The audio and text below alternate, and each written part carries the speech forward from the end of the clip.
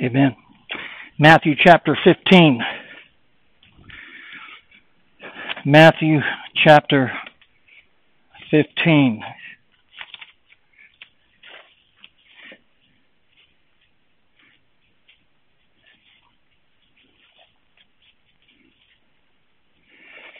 Beginning in verse 21. Matthew chapter 15 in verse 21. Then Jesus went thence and departed into the coast of Tyre and Sidon. And behold, a woman of Canaan came out of the same coast and cried unto him, saying, Have mercy on me, O Lord, thou son of David. My daughter is grievously vexed with the devil. But he answered her not a word. And his disciples came and besought him, saying, Send her away, for she crieth after us. But he answered and said, I am not sent, but unto the lost sheep of the house of Israel. Then came she and worshipped him, saying, Lord, help me.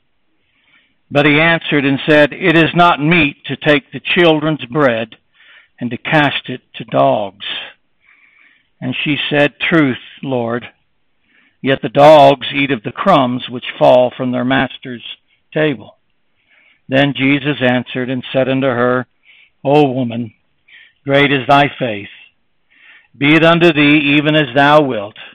And her daughter was made whole from that very hour. May the Lord bless the reading of his word to our souls this morning.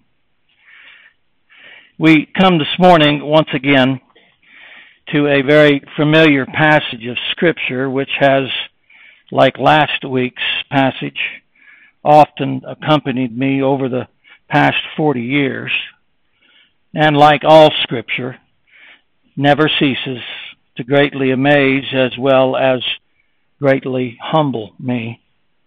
Often over the years I have sat quietly under the light of its divine truths, only to be amazed how its divine secrets continue to arise from its pages, like the fresh mercies and compassions of God, which Lamentation says are new every morning. So is the wonder of God's Word. You never find an end to it. The psalmist cried, Open thou mine eyes, that I may behold wondrous things out of thy law. Though the psalmist had already been enlightened, yet he longed for yet more. As though the more divine enlightenment he graciously received, the more he longed for even greater enlightenment. As though with God's Word there's always something more to learn. Something more hidden within its text that God by His Spirit brings out to the surface when we are ready and prepared. It's amazing how the Word of God is to the child of God. God allows His truths to be hidden within its pages, and when the time is right and He sovereignly and providentially wishes to teach us a divine lesson, He'll bring that secret truth to the surface as though we've never seen it before, though we've read it countless times. That is the eternal, everlasting Word of God and its effect upon the hearts of God's children. Oh, that God would this morning open once again our eyes that we may behold wondrous things out of His Word. And our text this morning is full of the wonders of Christ. And I pray that God would give me grace this morning to help you see a few of the divine truths this morning that I hope and pray would be a great encouragement to you as they have been to me over the years, and even now again afresh, new truths that have ravished my own soul for the things of Christ and what His Word has for us as believers. In verse 21, Then Jesus went thence, departed into the coast of Tyre and Sidon. Beloved, Christ never wandered aimlessly. or with no plan or purpose as he walked amongst men. And as he must needs go through Samaria, so too he must needs depart into the coast of Tyre and Sidon.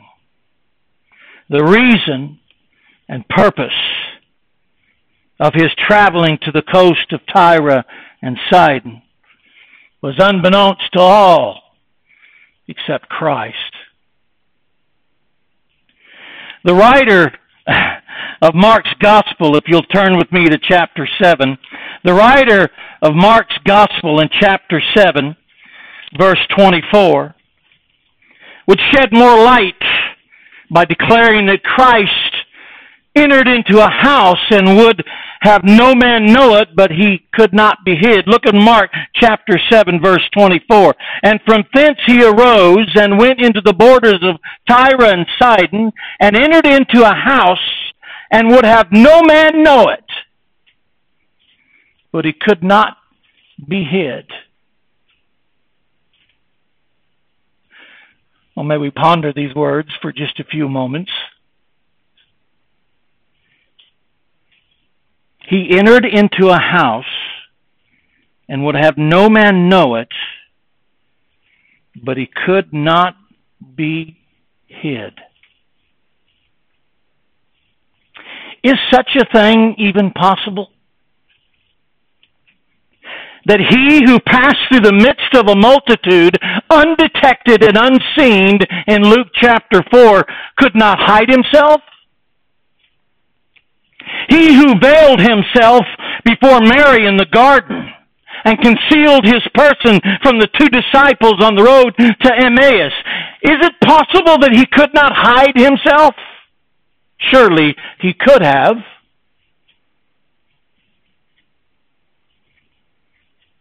Could he truly not hide himself that no man should know he was there? Yet, beloved, in his seclusion, listen to me. I want to look this morning how the compassion of Christ seeks out sinners. We've been preaching the last few weeks on his compassion. We see in our text how his compassion seeks out sinners. In his seclusion, he would open an effectual door, not for all men, for he would that no man knew it, but for a certain woman.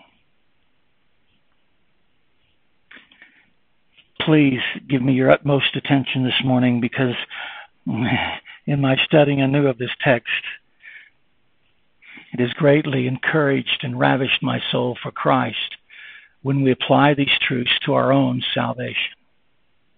He went to the coast of Tyre and Sidon, desiring not that any man should know he was there, but he could not be hid. But his seclusion would open up an effectual door for a certain woman, and not just any woman, but a Greek, a Canaanite, a Gentile. Now you have to understand the importance of that.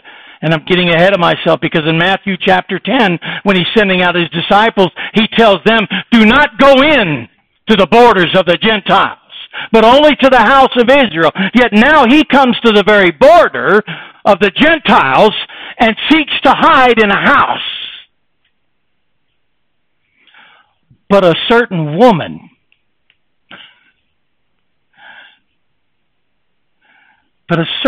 heard of him and came and fell down at his feet. Keep that in your thoughts as we ponder this passage of Scripture this morning. Yet before we look further into this amazing truth, allow me quickly to draw your attention to what might appear to many to be very simple or insignificant, one which many might even accuse me of stretching too far or making too much light of.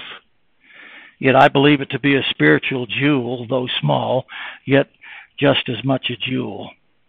Look in verse 25 of Mark chapter 7, verse 25. Mark chapter 7, verse 25. 24. It says here that from thence he arose and went into the borders of Tyre and Sidon. Watch this. and entered into an house. Now you say, preacher, there's not much very significant about that. Well, let's just stop for a moment, just quickly for a moment, and ponder these words. He went into a house to seek seclusion. Now, don't forget, this is the very Son of God, Jesus Christ. He's entered into a house to seek seclusion. It was within this house that Christ would abide. Scripture mentions Christ entering the house of Peter in Matthew chapter 8. He entered the house of Simon the leper, Scripture declares in Matthew 26. He entered into the house of Jairus in Mark chapter 5. He entered into the house of Levi in Luke chapter 5. He even entered into the house of a Pharisee in Luke chapter 7. But in our text, when Christ would seek seclusion, he enters into a house of whom no one knew. It simply says he entered into a house. You think, well, preacher, that's not significant. If you lived in that house, it would be very much significant, don't you think? That Christ would come to your abode and seek seclusion?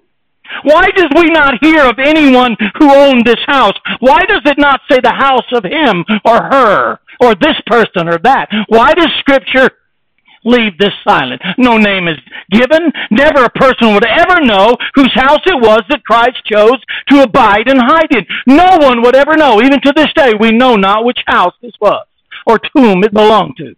Yet, Christ chose to abide in this house.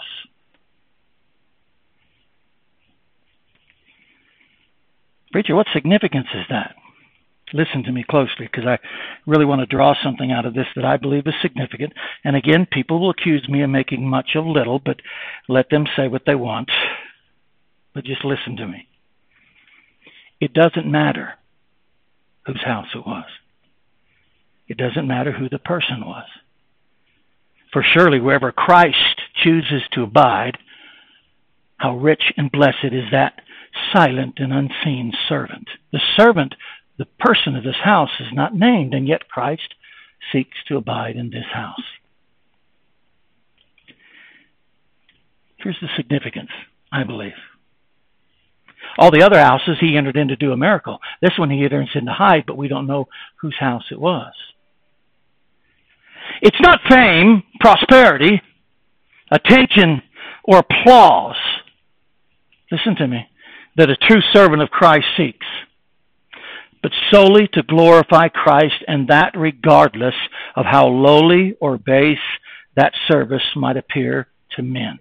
Nobody would ever know whose house Christ entered into. They would remain nameless. Yet it doesn't matter, because Christ entered into that house. Christ knew. For some reason known unto God himself, he chose to go into this house. No one in history, throughout Scripture, throughout the history of the church, no one would ever know whose house this was. It was a silent, unseen servant. No applause. His name not written in the eternal Word of God that every generation could read. It was Levi's house, or it was Jairus' house, or a Pharisee's house. No name is given. What significance is that? Because it doesn't matter if we're seen or applauded or we attract the attention of men. It doesn't matter as long as Christ abides in our house. I'm telling you, it greatly blessed my soul this week as I pondered this. A nameless lad with 5 barley loaves and 2 small fish. No one ever knew that boy's name. Do we have anything to feed it? Well, we have a lad here. That's all you hear. And Christ took his 5 barley loaves and 2 small fish and fed the multitudes. We never know the name of that lad, but he was used by Christ. That is what significant is. A nameless and poor widow unseen and overlooked by those who cast in of their abundance in the treasury, attracted the attention of Christ as she cast in all the living she had. No name is given of this poor widow woman, only that she attracted the attention of Christ. When others are casting in their abundance, she's casting in her 2 mites, and Christ said, this woman has cast in all her. We never know her name. We never know who she is. We never know from where she comes.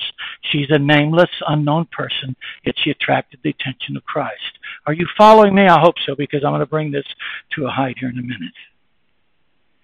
It doesn't matter how lowly and base our condition is. It doesn't matter if men see us. It doesn't matter if we're popular. It doesn't matter if we attract the attention of men. The important thing is that Christ is in the house. Do you follow me? An unnamed thief. Don't even know his name. Just named, there was a thief, 2 thieves on a cross, who in his last hour, condemned and forgotten by the world, would accompany Christ that very same day into his kingdom. An unnamed thief. We don't know where he came from. We don't know his heritage. We don't know his name. Yet he accompanied Christ into his kingdom. Let me bring some more light into this with the psalmist in Psalm 123:2. Behold, as the eyes of a servant look unto the hand of their masters, and as the eyes of a maiden unto the hand of her mistress, so our eyes wait upon the Lord our God until that he have mercy upon us. The servant's eyes look unto the hand of their masters. You know why? In the olden days, and I think I've said that before, in the olden days when the servants were serving the king, the servants had to watch the hands of the master, because the king shouldn't have to say a word. All he had to do is make a gesture with his hand, and the servant had to run immediately. So he focused and fixed on the hands of his master, and when the master moved his hand, the servant immediately served his master. The master, the king, shouldn't have to say a word, but the eyes of the servant was fixed on the hands of his master. It wasn't fixed on those around them or what the other servants were doing. Their eyes must be fixed on the hands of the master. Keep your eyes on the hands of the master. And don't be worried what other people think or the attention other people draw. Keep your eyes on the hands of the master and be pleased by just serving the Lord. It might be a nameless service, unseen, unbeknownst to others, but still Christ acknowledges it. We cannot all be John Gills, George Whitfields, Spurgeons. We can't all be like the Apostle Paul. We might not be part of a mega church. Yet if we truly and heartily serve Christ in the place and lot of his calling, we are most blessed, and Christ just as greatly, if not more, honored and glorified by an unnamed, unknown servant. Christ entered into a house. You say, preacher, that's insignificant. No, it's not. No, it's not. Not if you own that house.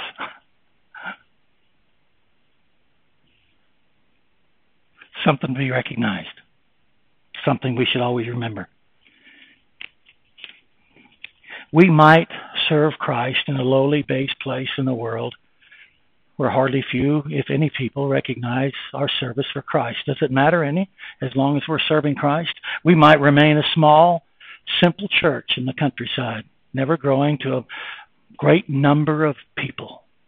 We pray and hope that we see many conversions, but what if God sovereignly decides that we remain a small? Would it matter as long as Christ is in the house?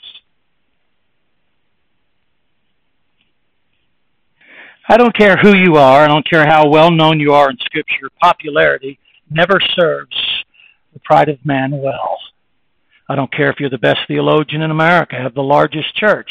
Man still has a problem with pride. I've seen it in some of the greatest renowned preachers that are still alive today. Pride is man's enemy.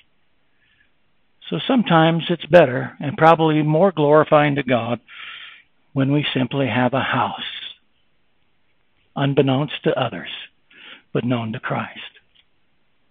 A few barley loaves and fishes of an unnamed lad 2 mites of a poor widow, a thief hanging on a cross, a man sitting in a tree.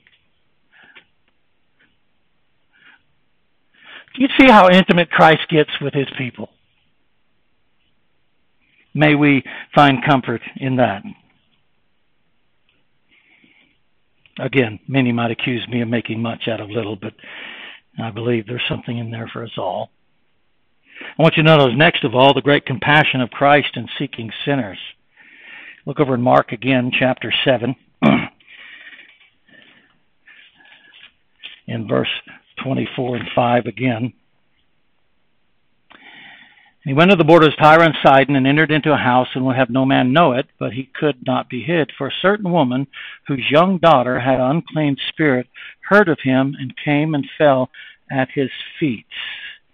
She heard of him and came and fell at his feet.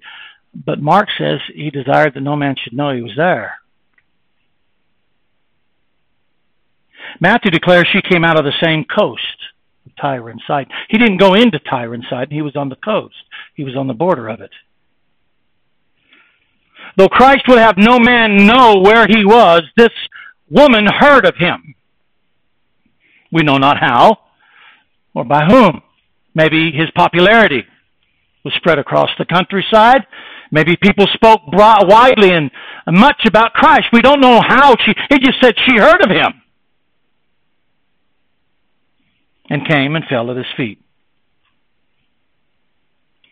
And yet, before we give her any credit for searching out Christ, let me ask you this question.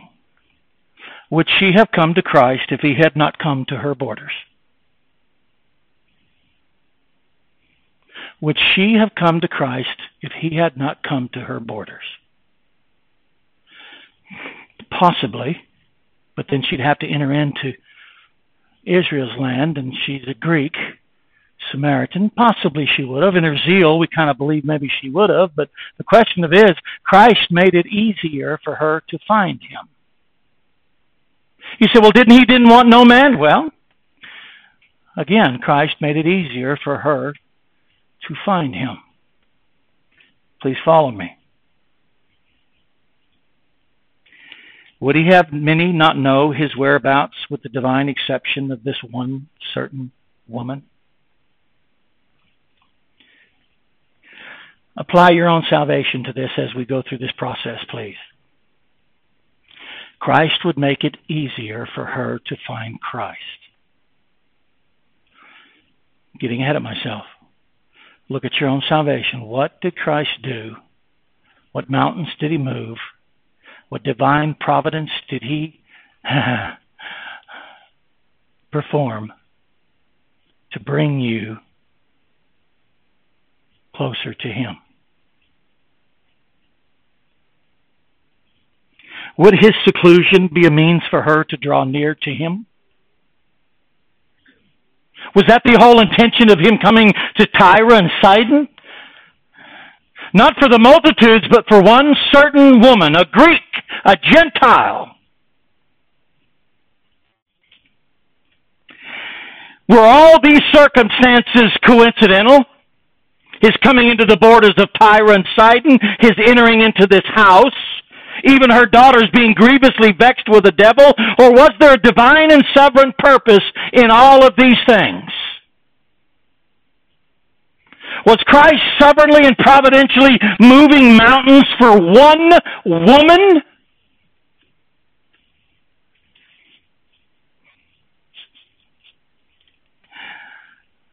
How intimate and personal do you think Christ's salvation is?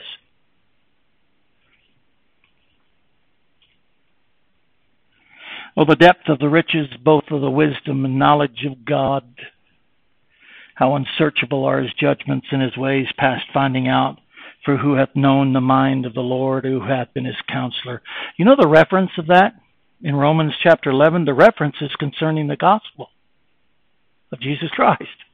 How the depth of his riches, both the wisdom and knowledge of God. How unsearchable are his judgments and his ways past finding out. For who hath known the mind of the Lord, or who hath been his counselor, in reference to the gospel? That God hath concluded them all in unbelief, that he might have mercy upon all. sinful man is so foolish that he would believe he can actually determine and discern God's sovereign will and purpose in regards to his divine compassion and grace towards sinners. That they have the foolish idea that they can understand and discern how God graciously calls his own unto himself. He told his disciples, don't you mess with the Gentiles, but he would move to the borders for this one woman. Nobody knew why he went there. He did. Remember when he crossed the sea just for one man, possessed of a legion of devils? You remember when he said he must needs go through Samaria? The disciples find him talking to a Samaritan, a Gentile, but not only that, a woman in midday, in the heat of the day, came there in the heat of the day because she was embarrassed that other people might be there. She went in an hour when nobody would be there in hopes that nobody would see her because she knew what she was. Yet Christ came to her at that moment, at that hour. This is what Christ does in saving sinners.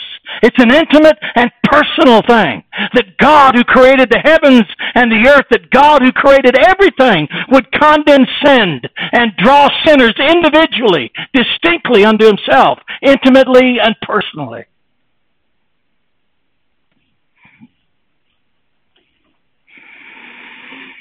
I will have mercy on whom I will have mercy, and I will have compassion on whom I will have compassion, Romans chapter 9. Is also in regards to those who believe in God's divine election. Oh, they speak about God's divine election. And they speak about salvation as though they can determine who God elects and who God doesn't elect. God will have mercy on whom he have mercy, and he'll have compassion on whom he have compassion, regardless of your theological standpoint on election. If you think he can't save somebody who's unsaving, watch him. That's what he does here. You don't go to the house, you don't go to the Gentiles. Don't go into the Gentiles. But I'm going to go to the border of Tyre and Sidon for a Gentile woman.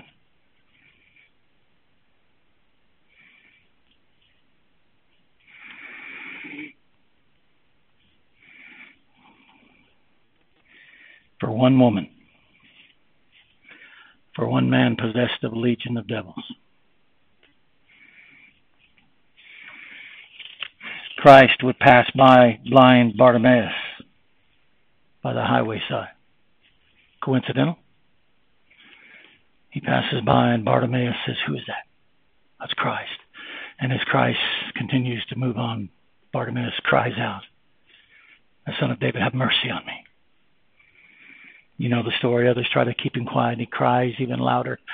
Was Christ passing by coincidental or providential? For one man. Passing through Jericho, Christ would call Zacchaeus out of a sycamore tree. Who in the world looks up into a sycamore tree? Teeny little man.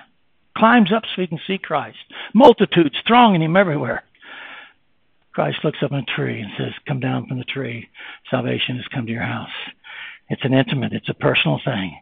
You know, Christ went through a lot in what we know to be lot, not him. It's nothing for him to bring you and I closer to him. He took me halfway around the world, took me out of America and placed me in Germany to get my attention. What did he do for you? What providence? What mountains did he move in your life to draw your attention to him? How did he sovereignly and providentially move to draw your hearts and affections to him? This is the divine and wonderful grace of God's election. It's not a dry doctrine. It's a personal and intimate calling that God does of his own choosing. He chooses the manner, he chooses the method, and he don't care what man thinks about his methods. He's astounded that he was talking to a Samaritan woman. You know not what meat I have to eat.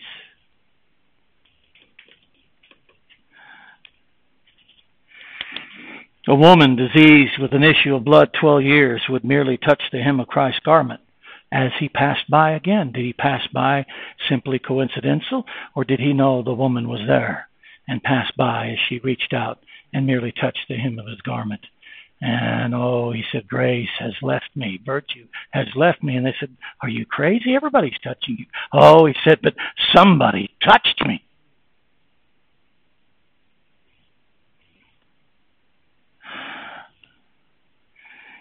Jesus, passing by, would heal a blind man born blind from his birth. The stories go on. Beloved, you need to ponder these things. Because we're not talking about a prophet. We're talking about the very Son of God. We're talking about the Savior of the world. He doesn't come down and say, okay, boom, the multitude of you are saved. As he walked amongst men, he went individually, personally, intimately, and said, you, and you, and you, and you.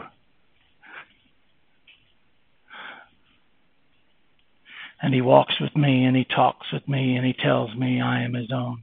And the joy that we share, none other has ever known. That's impossible. All Christians know that. No, the joy that we have as Christians with Christ, as though none other ever knew it. It's that personal, that intimate. Why would he go to the coast of Tyre and Sidon? For one certain woman. Each one of these encounters with Christ were as distinct, listen to me, and individual as that of a snowflake. Do you know they say there's no two snowflakes that are identical? Your salvation is unlike any others. Oh, same grace, same sacrifice, but the manner and method of God's calling you out of sin is distinct like none other. The results are the same. The effects are the same. But it's distinct and individual like none other.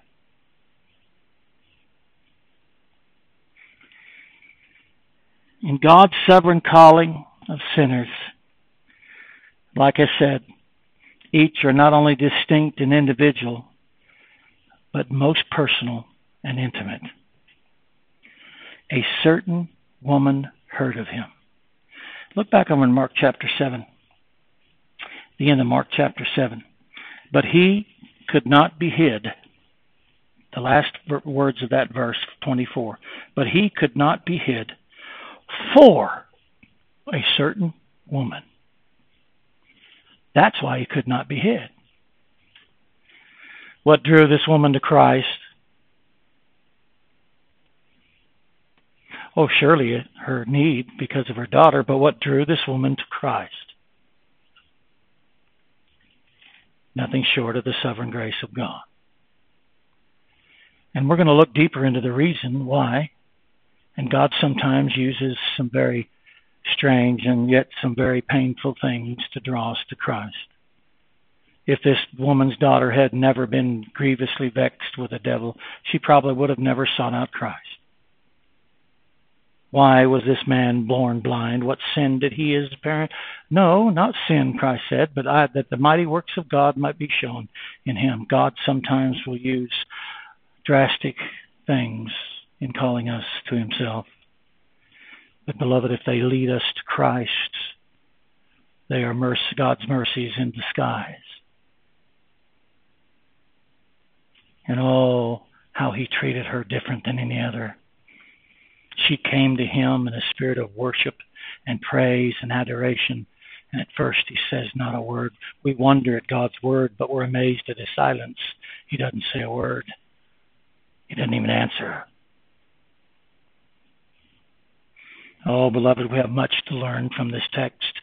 Not only to be remembered and reminded of our own salvation, but be reminded of God's grace and mercy in Christ Jesus in calling sinners unto himself. Christ never wandered in this earth aimlessly or with no purpose. Everything that Christ did in your and my life providentially before bringing us to the point of salvation, Christ had providentially determined everything before that. Christ had providentially led us to those points in life where we could be closest to him. Just like he went to the coast of Tyre and Sidon for this certain woman. Is that how you look at your salvation, or is it just some kind of, well, God saved me and I prayed? Oh, much more went into your salvation than you think. Much more love and compassion of the eternal God went into the purposing and planning and performing and fulfilling and giving you salvation than you ever thought. It's an intimate relationship. Why do you think Christians have such an intimate relationship? Why do you think Brainerd said Christ has come down from heaven and stole my heart and ran away to heaven with it? That's salvation. It begins intimately with Christ, and that intimacy with Christ grows greater each day that we grow in grace and knowledge of our Lord and Savior Jesus Christ. This is the apprehension of which Paul cried he sought after. He pressed forward. This is the infinite love and mercy and grace of Christ. And like we said yesterday in prayer meeting when we sang that song about loving Christ, the old story. When we get to heaven, I don't think we'll ever get bored of the story of the love of Christ. I don't think even in heaven, where love is in perfection, that we'll ever come to the end of knowing and praising and worshiping and adoring the love of Christ. It's going to be something we're going to ponder and be amazed at throughout eternity. Why don't we start now? Thanking Him. Jesus, lover of my soul, let me to thy bosom fly. Oh, our forefathers knew exactly how to word it right. Amen.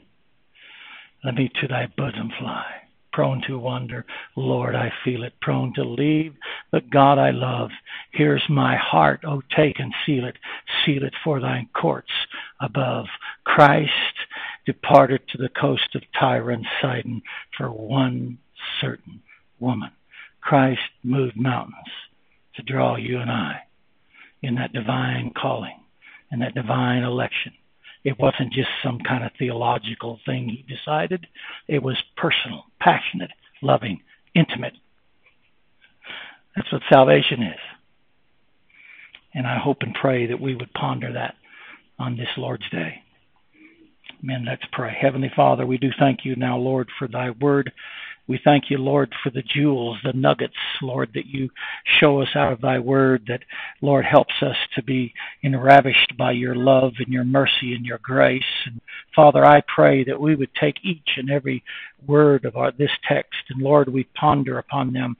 We pray over them until, Father, Lord, they burn within inside of our hearts like the two disciples on the road to Emmaus. May you, Father, be honored and glorified. And may we know something more of the love of God which is shed abroad in our hearts by the Holy Ghost. And, oh, Lord, I pray that we'd seek more of Christ. Open thou our eyes that we might behold wondrous things out of thy law. We love you and thank you for all things. In Christ's name we pray. Amen.